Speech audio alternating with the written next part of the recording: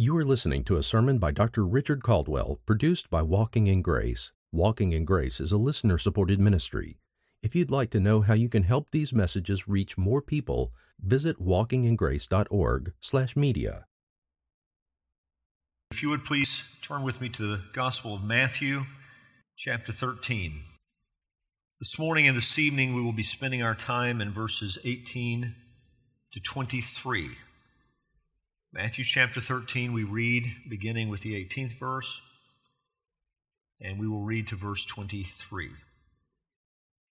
Jesus said this, "Hear then the parable of the sower.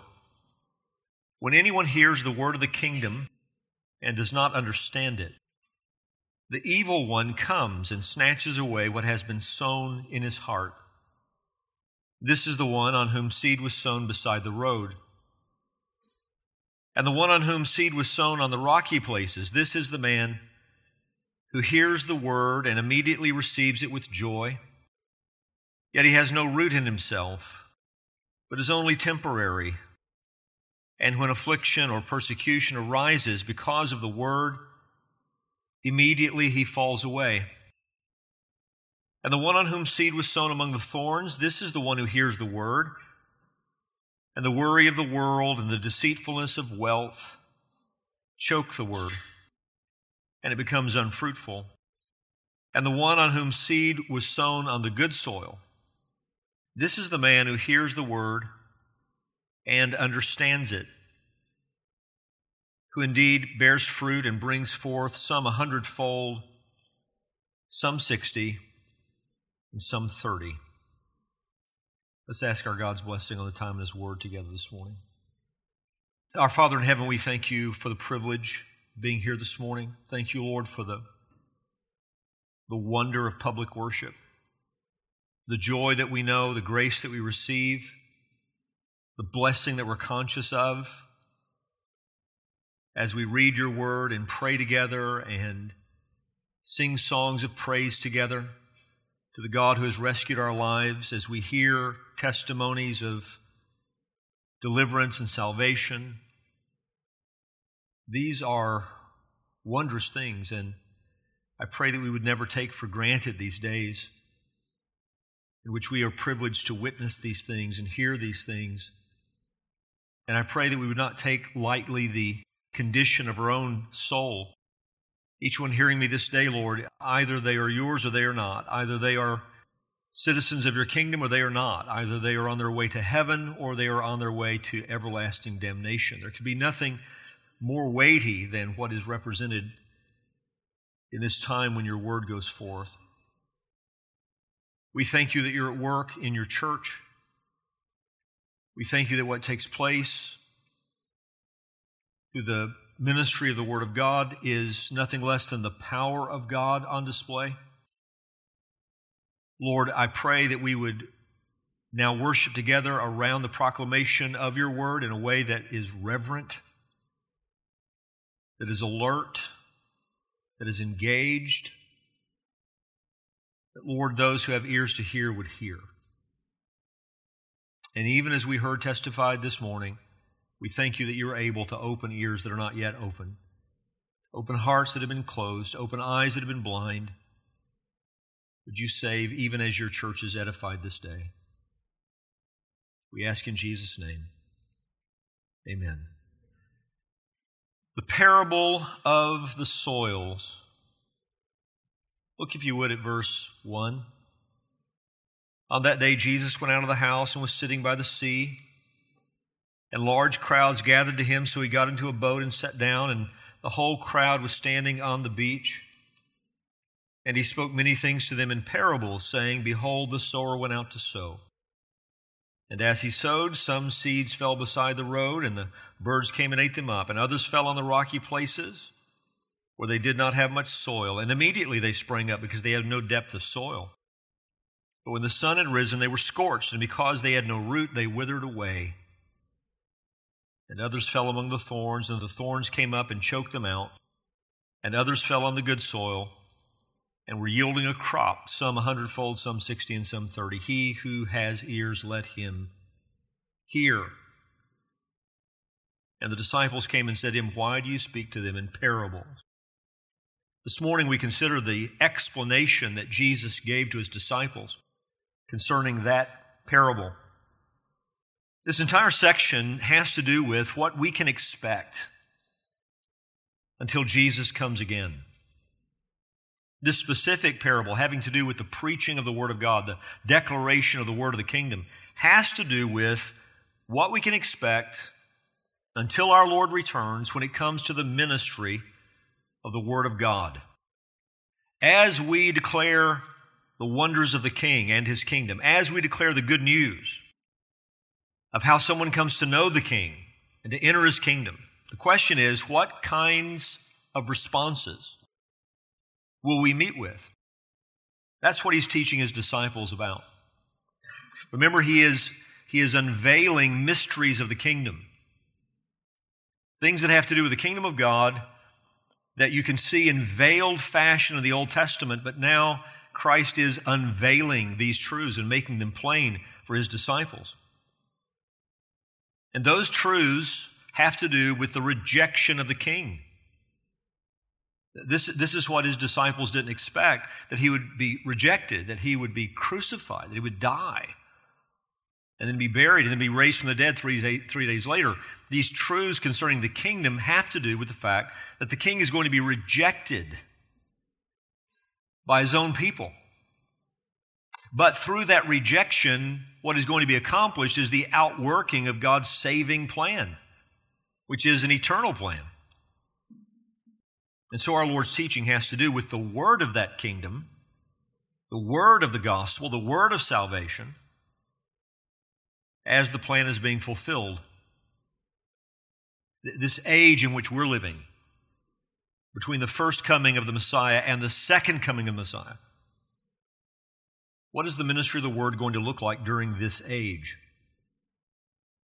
Now, this is an important question. This parable we're going to examine raises an important question on two levels. One, it is an opportunity for self-examination. 4 different kinds of soils are presented in this parable. We're going to look at 2 of them this morning, come back and look at the other 2 tonight. The question is, which of these soils is represented in your life? Which of these 4 soils, I'm convinced only one represents salvation, the final one. The other 3 represent people who don't know Jesus. Which of these 4 soils speaks of your own spiritual condition? That's one way that this parable serves us, but the other way has to do with our ministry expectations. So as we all go out as ambassadors of Christ, as we all go out as ministers of reconciliation, and we're sharing the word of the kingdom, the word of the King, the word of the gospel, the word of salvation, what will we meet with during this age in which we're waiting for the return of Christ? What does the preaching of the gospel result in? So that not only do we have an opportunity for self-examination, but for setting a right sense of self-expectation. What can I expect as I share the Word of God? Matthew Henry put it simply, and he put it well when he wrote this. The seed sown is the Word of God, here called the Word of the kingdom of heaven. The gospel comes from that kingdom and conducts to that kingdom.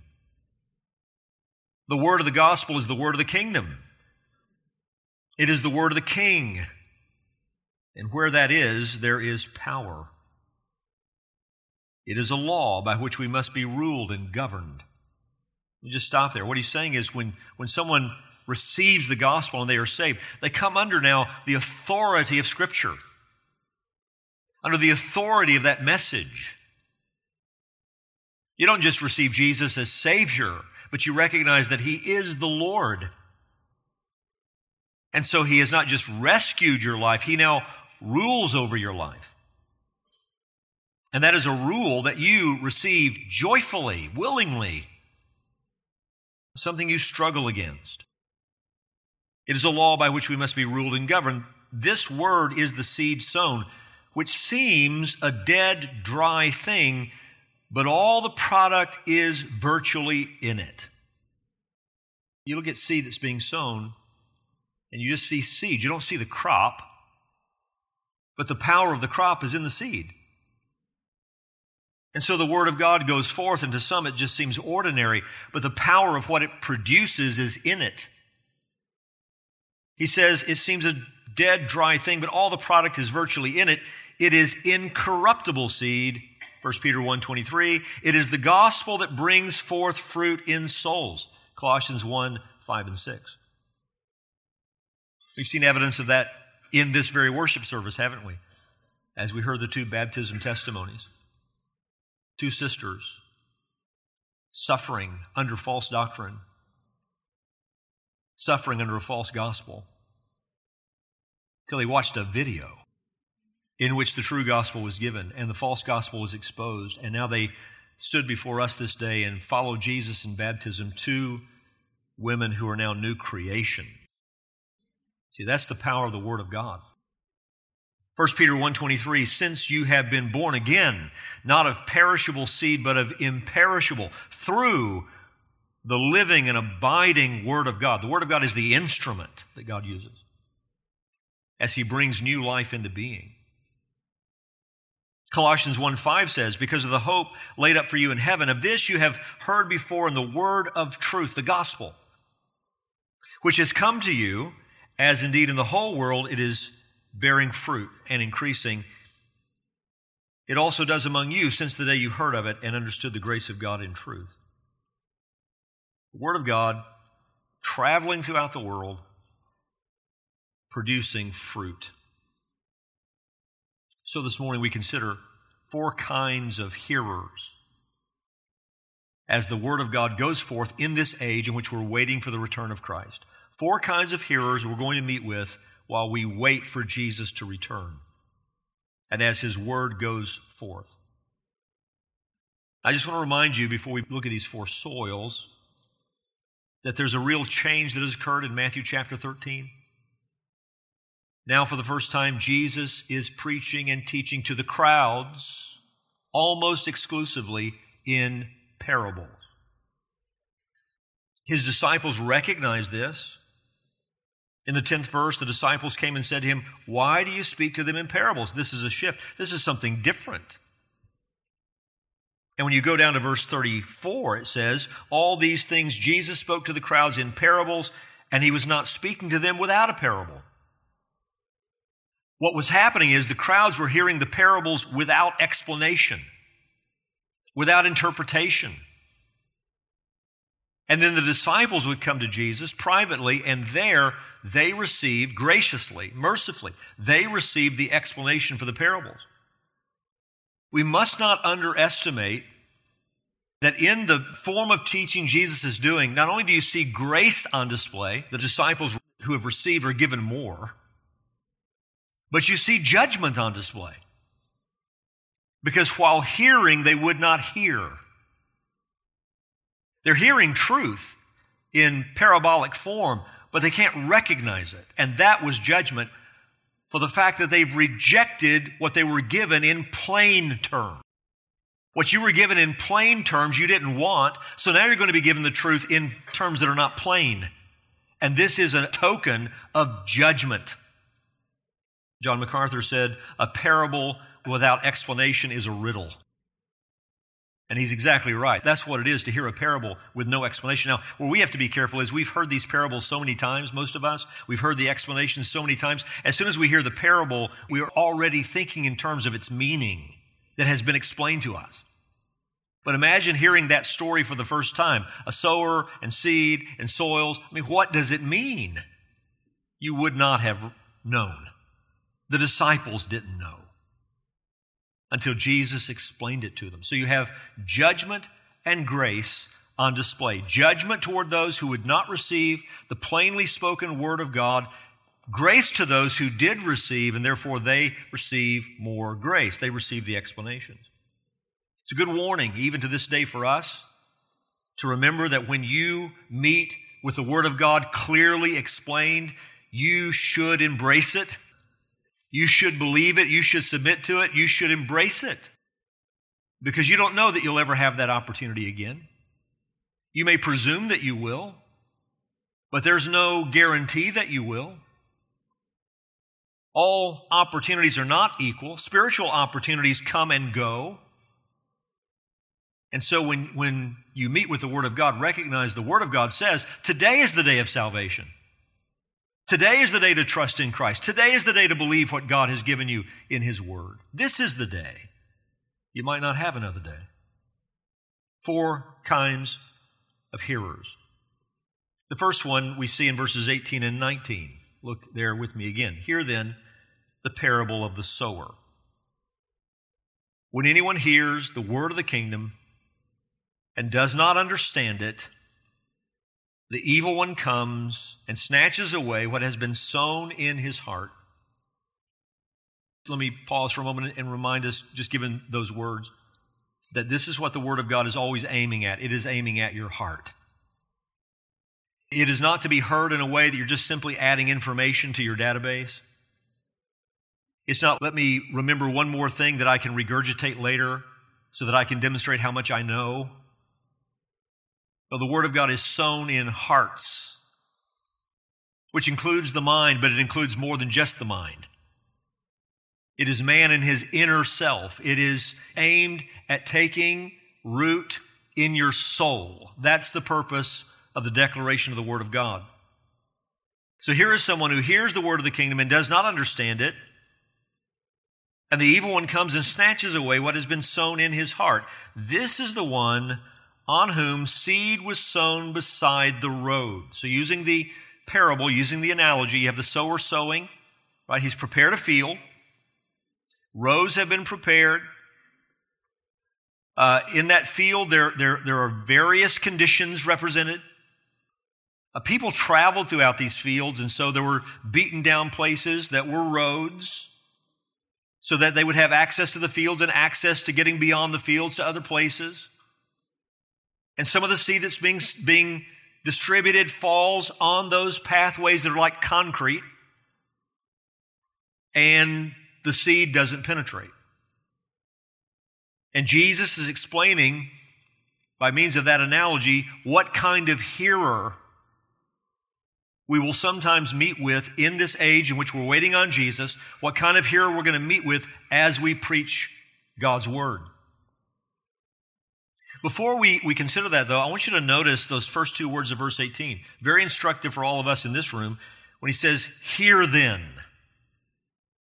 That's an imperative. Hear then. He's saying it to his disciples. Hear then the parable of the sower. What you don't see in the English translations is that sentence in Greek is fronted with the word humes. Second person plural personal pronoun.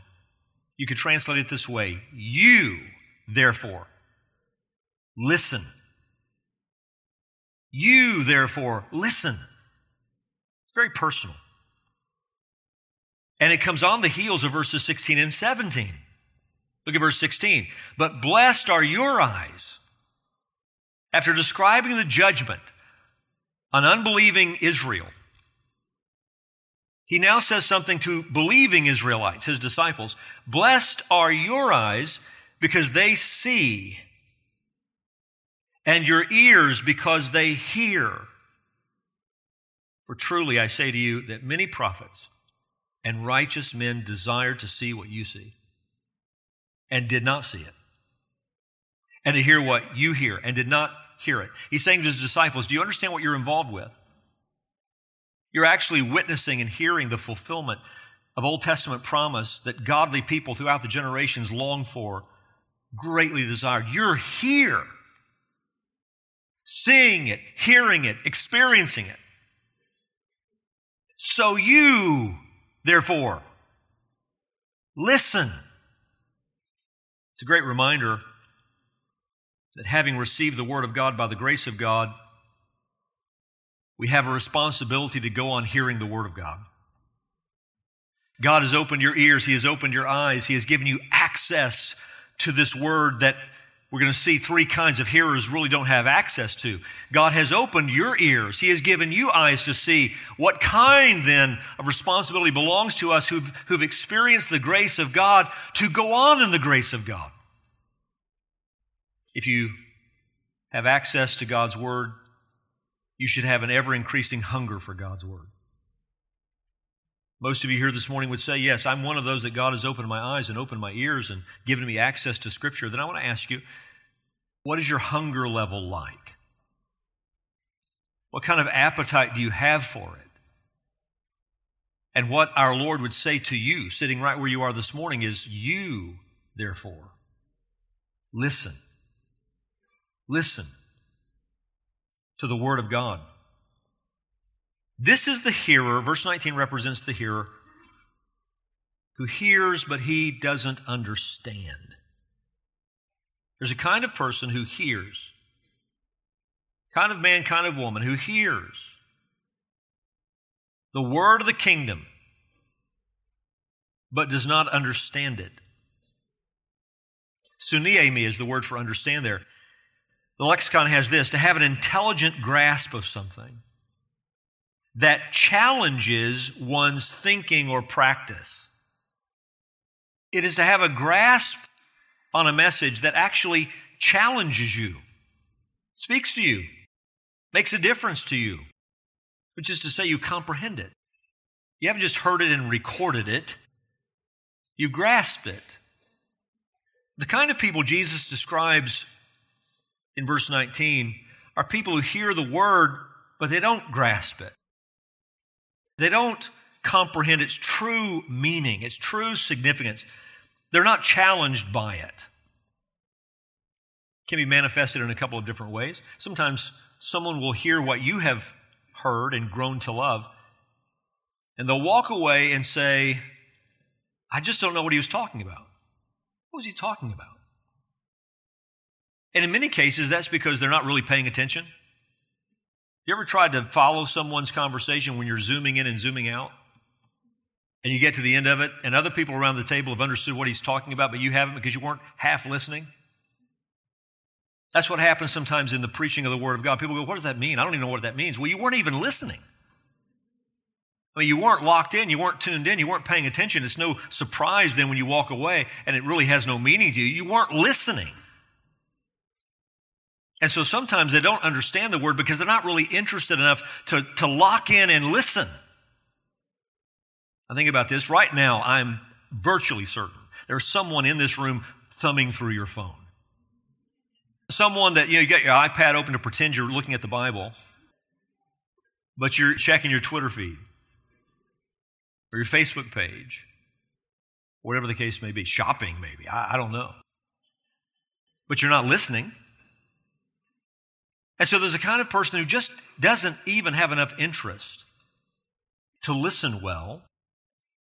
But there's another kind of person, they hear it, they understand it intellectually, they could tell you what they heard. Some of these people could even explain it, perhaps better than you could. They just don't care about it. They are not challenged by the message, they're not arrested by the message, they're not engaged with the message because they're not really interested in it. Sooner or later, every believer is going to meet with this kind of person. The things we're talking about this morning are things that thrill your soul, things that you love. The Lord has changed your life. And so what's going to happen is somebody you care about, someone you care about their soul, you care about their eternal destiny, you're going to say to them, would you come to church with me? Would you listen to this sermon? Would you watch this video as we heard about this morning? Would you read this book that has really made a difference in my life? And some of those people will actually take you up on it. They will attend the church service with you. They will watch the video. They will listen to the sermon. They will read the book, and then they're going to yawn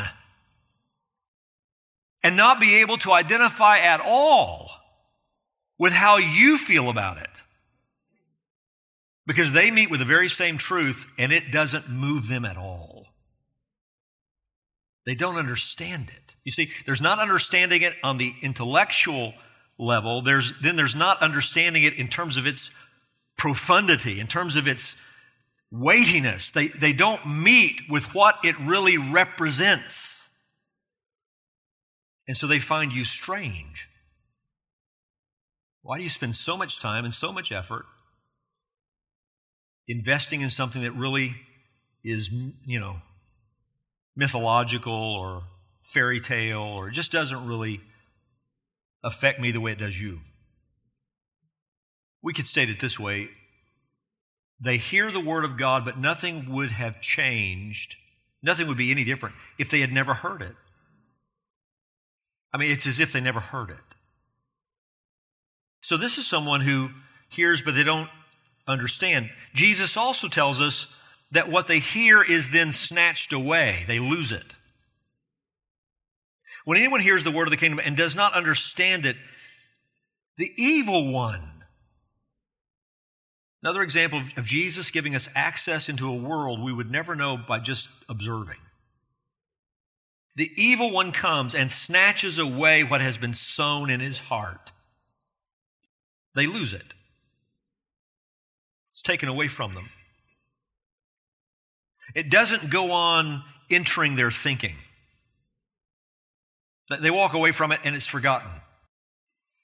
It doesn't go on operating in their conscience. I mean, you hear the Word of God, and sometimes a week later, what you heard is still operating in your mind, operating in your conscience, but not this person. It doesn't change anything about their life. The Word of God, you see, it doesn't penetrate. Their heart is hard. It's like concrete. It doesn't take any kind of root. It's like it bounces off of them. And what Jesus tells us that we would have never known otherwise is there's also a thief at work. There's that which is true of the sinner, and the sinner is completely responsible for it, his or her hard heart. But at the same time, there's a spiritual enemy at work. On top of that person's own blindness, the enemy is at work keeping them blinded, stealing the seed away from them. In other words, there's a supernatural element of this that we tend to not think enough about. Did you know you have an enemy, a spiritual enemy, who doesn't want you to receive the Word of God? Do you know he's a murderer? Do you know he's a liar? He doesn't want you to hear and know the truth. He doesn't want you to act on it. He would be gleeful to see you in hell. And his nature is on display in the way that he's described. The evil one comes. He's evil. Snatches it away. 2 Corinthians 4:3 says, and even if our gospel is veiled, it is veiled to those who are perishing. In their case, the god of this world, that's Satan, has blinded the minds of the unbelievers to keep them from seeing the light of the gospel of the glory of Christ, who is the image of God. Your blindness explained by his initial work, the fall in the garden, but he's at work in this very day and age on behalf of maintaining that blindness. Wants to keep you in the dark. Now, church, listen, if we recognize what Jesus just said, that where the Word of God is going forth, we are meeting with supernatural, unseen realities, then something that must characterize a faithful church is intercession. Are you praying for people to hear and receive the Word of God? Are you praying for eyes to be open, ears to be open, hearts to be open, for the seed of God's Word to penetrate and produce its fruit? Do you realize we're in a war? And that human weaponry is not sufficient for it? So that you have a word-loving church that is also a prayer-warring church. Loving the Word of God, praying for the reception of the Word of God, praying for the work of the Word of God, praying for the spread of the Word of God, praying for the success of the Word of God. Is that this church? Are we praying for these times in which we meet together? Do we recognize the supernatural realities at work as the Word of God goes forth so that we are an interceding church? And are you praying for your own heart? I mean, you come into the place on Sunday morning praying for your own reception of the Word of God. Lord, would you strengthen me this day to give you my full attention and to really receive as a result of what I hear. And then praying throughout the week that would go on and bear good fruit in your life. Prayer is a non-negotiable for faithful ministry. You know, when the apostles, Acts chapter 6, appoint the deacons, I don't know if they were officially deacons, but at least they give us a picture of what deacon ministry is, that we may devote ourselves to prayer and to the ministry of the Word. That we may devote ourselves to prayer and to the ministry of the Word of God. So the hearer who does not understand. Now notice the second soil, verses 20 and 21. And the one on whom seed was sown on the rocky places, this is the man who hears the word and immediately receives it with joy. Yet he has no root in himself, but is only temporary. And when affliction or persecution arises because of the word, immediately he falls away. The hearer who does not understand, we could say the careless hearer. Second, the hearer who does not endure. The temporary hearer. The hearer who does not endure. A superficial listener. Remember the parable. Remember the imagery Jesus gave us. The first kind of soil is hard. It's like a road. It's like concrete. The second kind of soil is shallow. Limestone underneath what you can see on the surface. So that as the seed is sown, it begins to take root. As the roots begin to go down, they cannot penetrate the limestone beneath the shallow soil. They sprout up quickly as a result. But then when the sun comes out, there's no root system sufficient to sustain it, and it dies, goes away. Jesus says we will meet with hearers like that. Shallow, superficial, momentary responses to the word of Christ. Notice what Jesus describes is immediate. It's swift. The one on whom seed was sown on the rocky places, this is the man who hears the word and immediately receives it with joy. It's passionate, not just immediate, but passionate. He or she receives it with joy, but it is temporary. Think for a moment about that joyful reception of the Word of God. Wow, that's great. It affects my life. I hear it. I believe it. And there seems to be a change in response to it. It's passionate. But it's natural. If it were not a natural reaction, if it was a supernatural response to the Word of God, it would continue. But the proof that this is just a natural reaction is that it doesn't continue.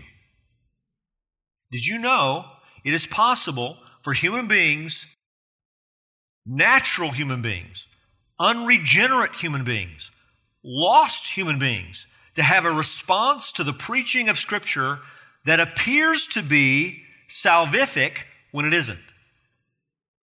It appears to be supernatural, but it's natural. It appears to be that which will stand the test of eternity, but it will only stand the test of a portion of time. It's possible for someone to, if I could put it this way, lose interest in the gospel, lose interest in the Word of God, lose interest in the church, no longer willing to be committed to what they've professed to be committed to. An immediate, joyful response to the declaration of God's Word is not a final evidence that the gospel has taken root in a life. If that's how you judge salvation, look at that immediate response. You're going to be misled. Because that's not the final evidence. And if you stop and think about it, you see this capacity in human beings, in us, in all sorts of realms. Temporary zeal, temporary excitement, temporary joy, temporary commitment. You see this in human relationships. This is why our world is so full of divorce. Because you have two people who, quote unquote, fall in love. By the way, if you think in terms of falling in love, you need to look at your Bible again. Because love is something much more than just an emotion. That sense of excitement and all of this is not what genuine love is. And so we see it, don't we? We see people who love the experience of the inception of a relationship. I mean, look at Hollywood. You have 3, 4, 5, 6, 7 marriages. These people are addicted to that initial feeling someone gets when they begin a relationship. But what they don't have is the staying power of genuine love. And so when that wears off, they're out.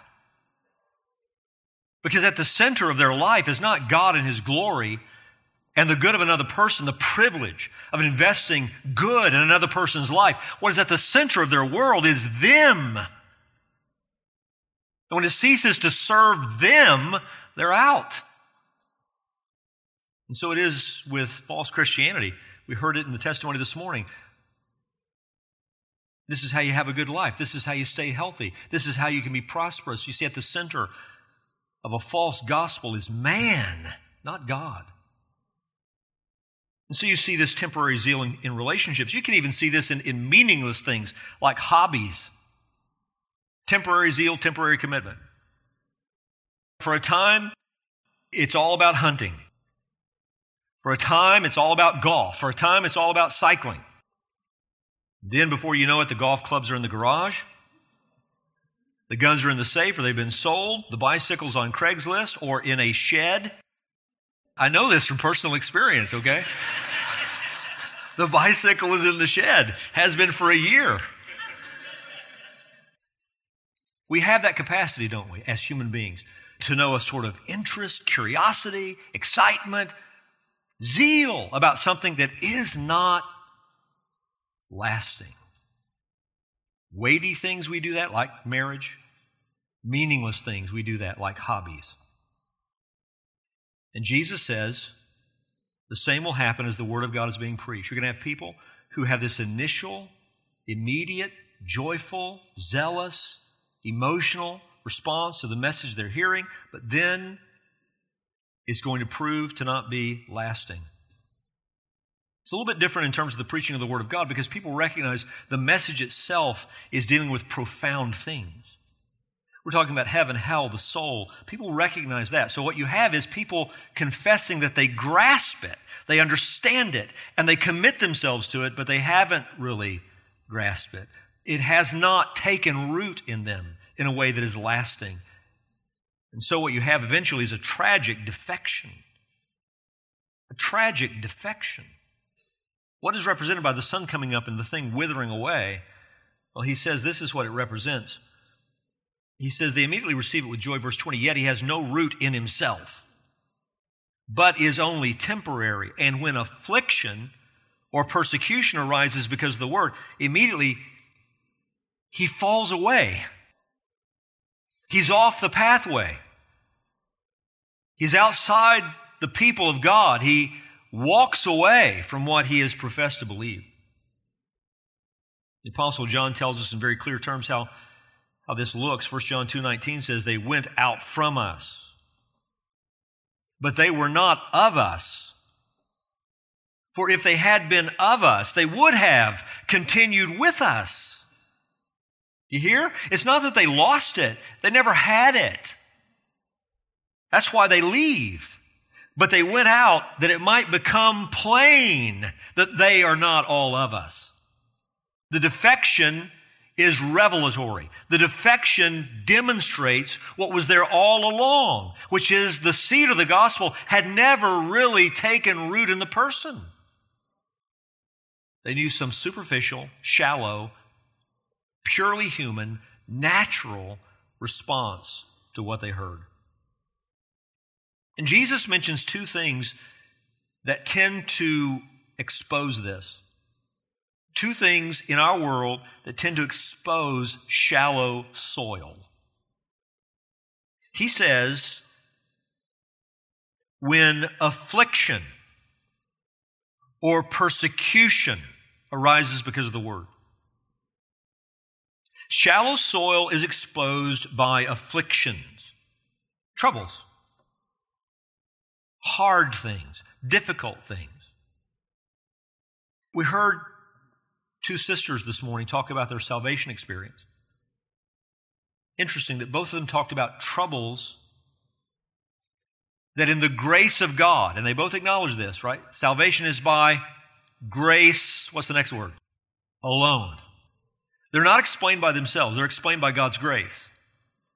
Both of them talked about troubles. And the troubles, you see, drove them to the gospel, to the Lord, to their need for salvation. What happens with shallow soil is the troubles drive them out, drive them away, drive them from the Lord, from His Word, from the truth, from the church. Afflictions expose shallow soil. And one of the reasons for this is the unregenerate life is a self-centered life. So what begins to emerge in the mind are thoughts like these: if God is really good, why am I going through this? If the gospel is really true, why are my circumstances like they are? Why aren't things getting better? So the troubles begin to fill the unregenerate heart with bitter thoughts toward God. Thoughts of doubt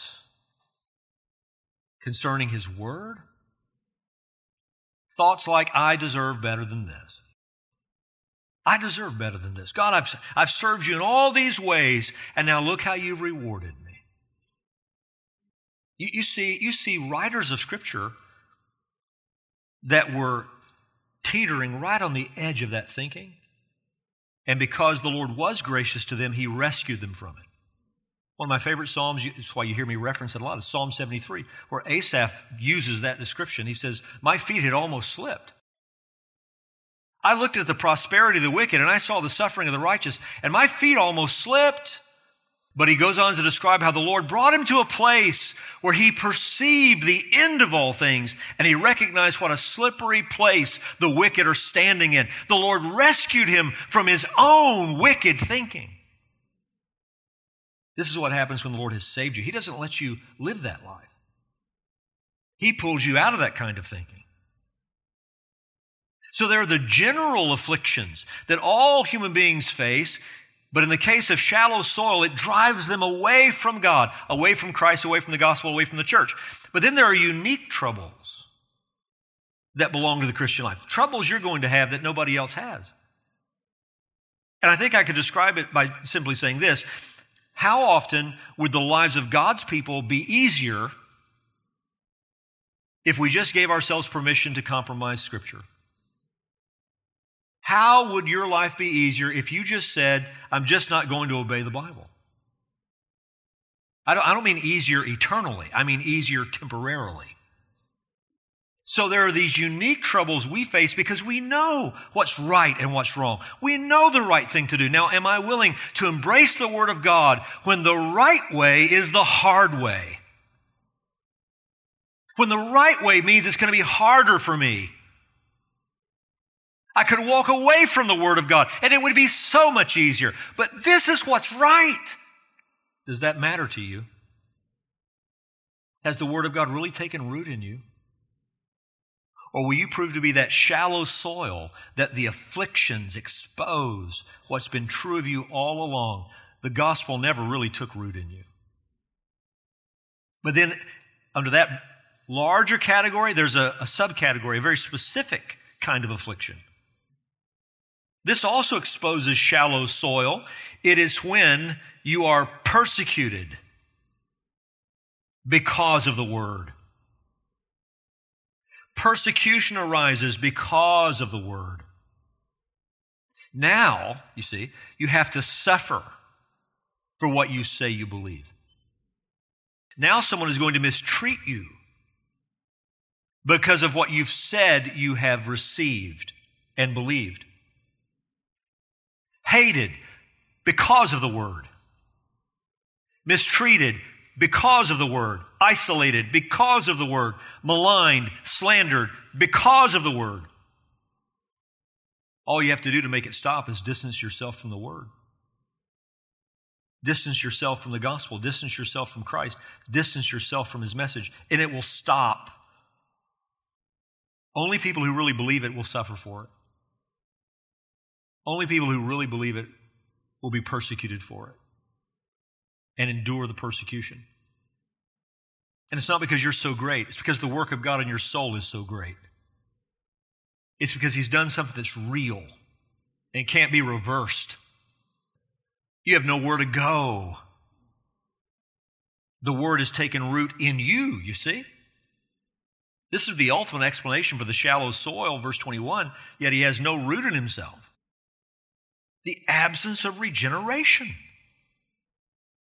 The absence of the new nature. The absence of the seed of God's Word taking root in a heart. It's not there. And so all you've seen is just a natural human response in the realm of religion, like it can happen in so many other realms. Relationships, hobbies, zeal, thrill, interest, curiosity, commitment that just won't last. When the things arise that make it cost you, because Christ is not center, you are center. A hearer who doesn't care, a hearer who is superficial in the way he or she responds to the Word of God. So as we finish, let me ask you. As I said, this serves a twofold purpose. It tells us what to expect as we preach the Word until Jesus comes again. These are two kinds of hearers we're going to meet with, but it also serves for us to examine ourselves. Am I one of these two soils? Do you have a true understanding of the Word of the kingdom? I don't mean have you just understood the gospel intellectually. I mean, has it taken hold of your life? Is the Word of God precious to you? Is the gospel of God a matter of the heart for you? Is the message of the kingdom your hope, your expectation? You're looking forward to the things it promises. Does it challenge your life? Does it change your life? Is it changing your life? Is it both the law for your life and the delight of your life? I mean, gospel truth rules over you. You submit to the Lord, who is the Savior. 1 John 5:3 says, "For this is the love of God, that we keep His commandments. And His commandments are not," what? Burdensome. It's both the law of my life and the delight of my life. We keep His commandments, they're not burdensome. 1 John 5:20, "And we know that the Son of God has come and has given us understanding, so that we may know Him who is true, and we are in Him who is true, in His Son Jesus Christ. He is the true God and eternal life." Can you say, the Lord has opened your eyes, opened your ears, opened your heart so that you understand, and you've embraced Jesus for life? Do you have an understanding of the Word of the kingdom? And then my last question is, do you have a relationship to that Word that's lasting?